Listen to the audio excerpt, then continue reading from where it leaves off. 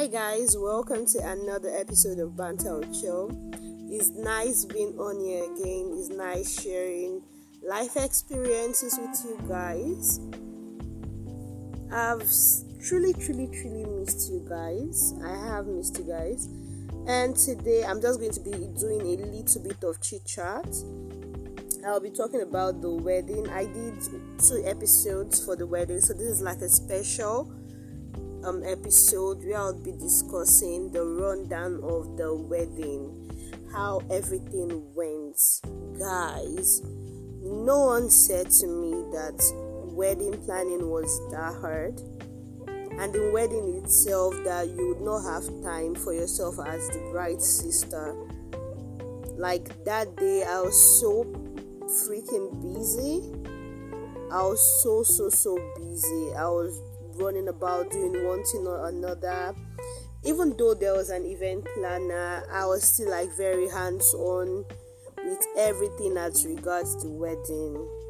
Like I'm so I looking back at everything right now, I wish like I was more involved in sitting down and enjoying the wedding itself, like the actual wedding, rather than running up and about and doing one thing or another to make sure that day goes smoothly. But I do not regret it.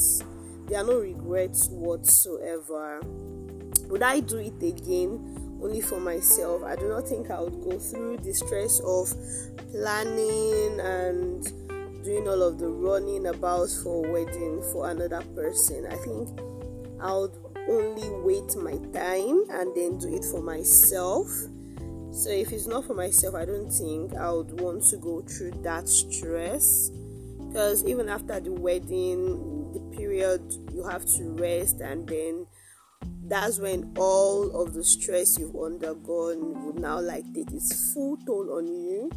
You'll be very tired, very exhausted, like zero energy for stuff, zero energy for food in my case. Like it was crazy.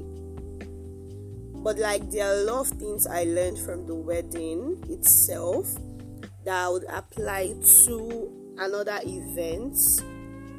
Right, there are some particular things that would have caused the wedding to not run as smoothly as it went, but we thank God that everything went on very smoothly. But there are some things I've learned that I would make sure not to apply if I have an event for myself. So all of these are lessons. All of the things I learned are personal lessons that I have taken home, and I'm going to apply to my own situations. So I might be doing another episode. I can't say. Maybe there's going to be like a part 1 for a special, then I'll do a part 2, and then I'll close the whole episode on the wedding.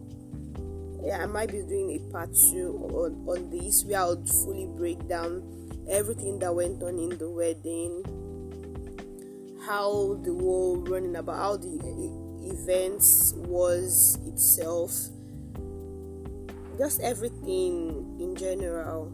I'll be like breaking it down bit by bit and explaining. So if there's anyone amongst my listeners that is planning a wedding or an event, you can take all of these notes and apply them at your own wedding. Bye guys, until we hear from each other again. Take care of yourselves. Love you guys. Mwah.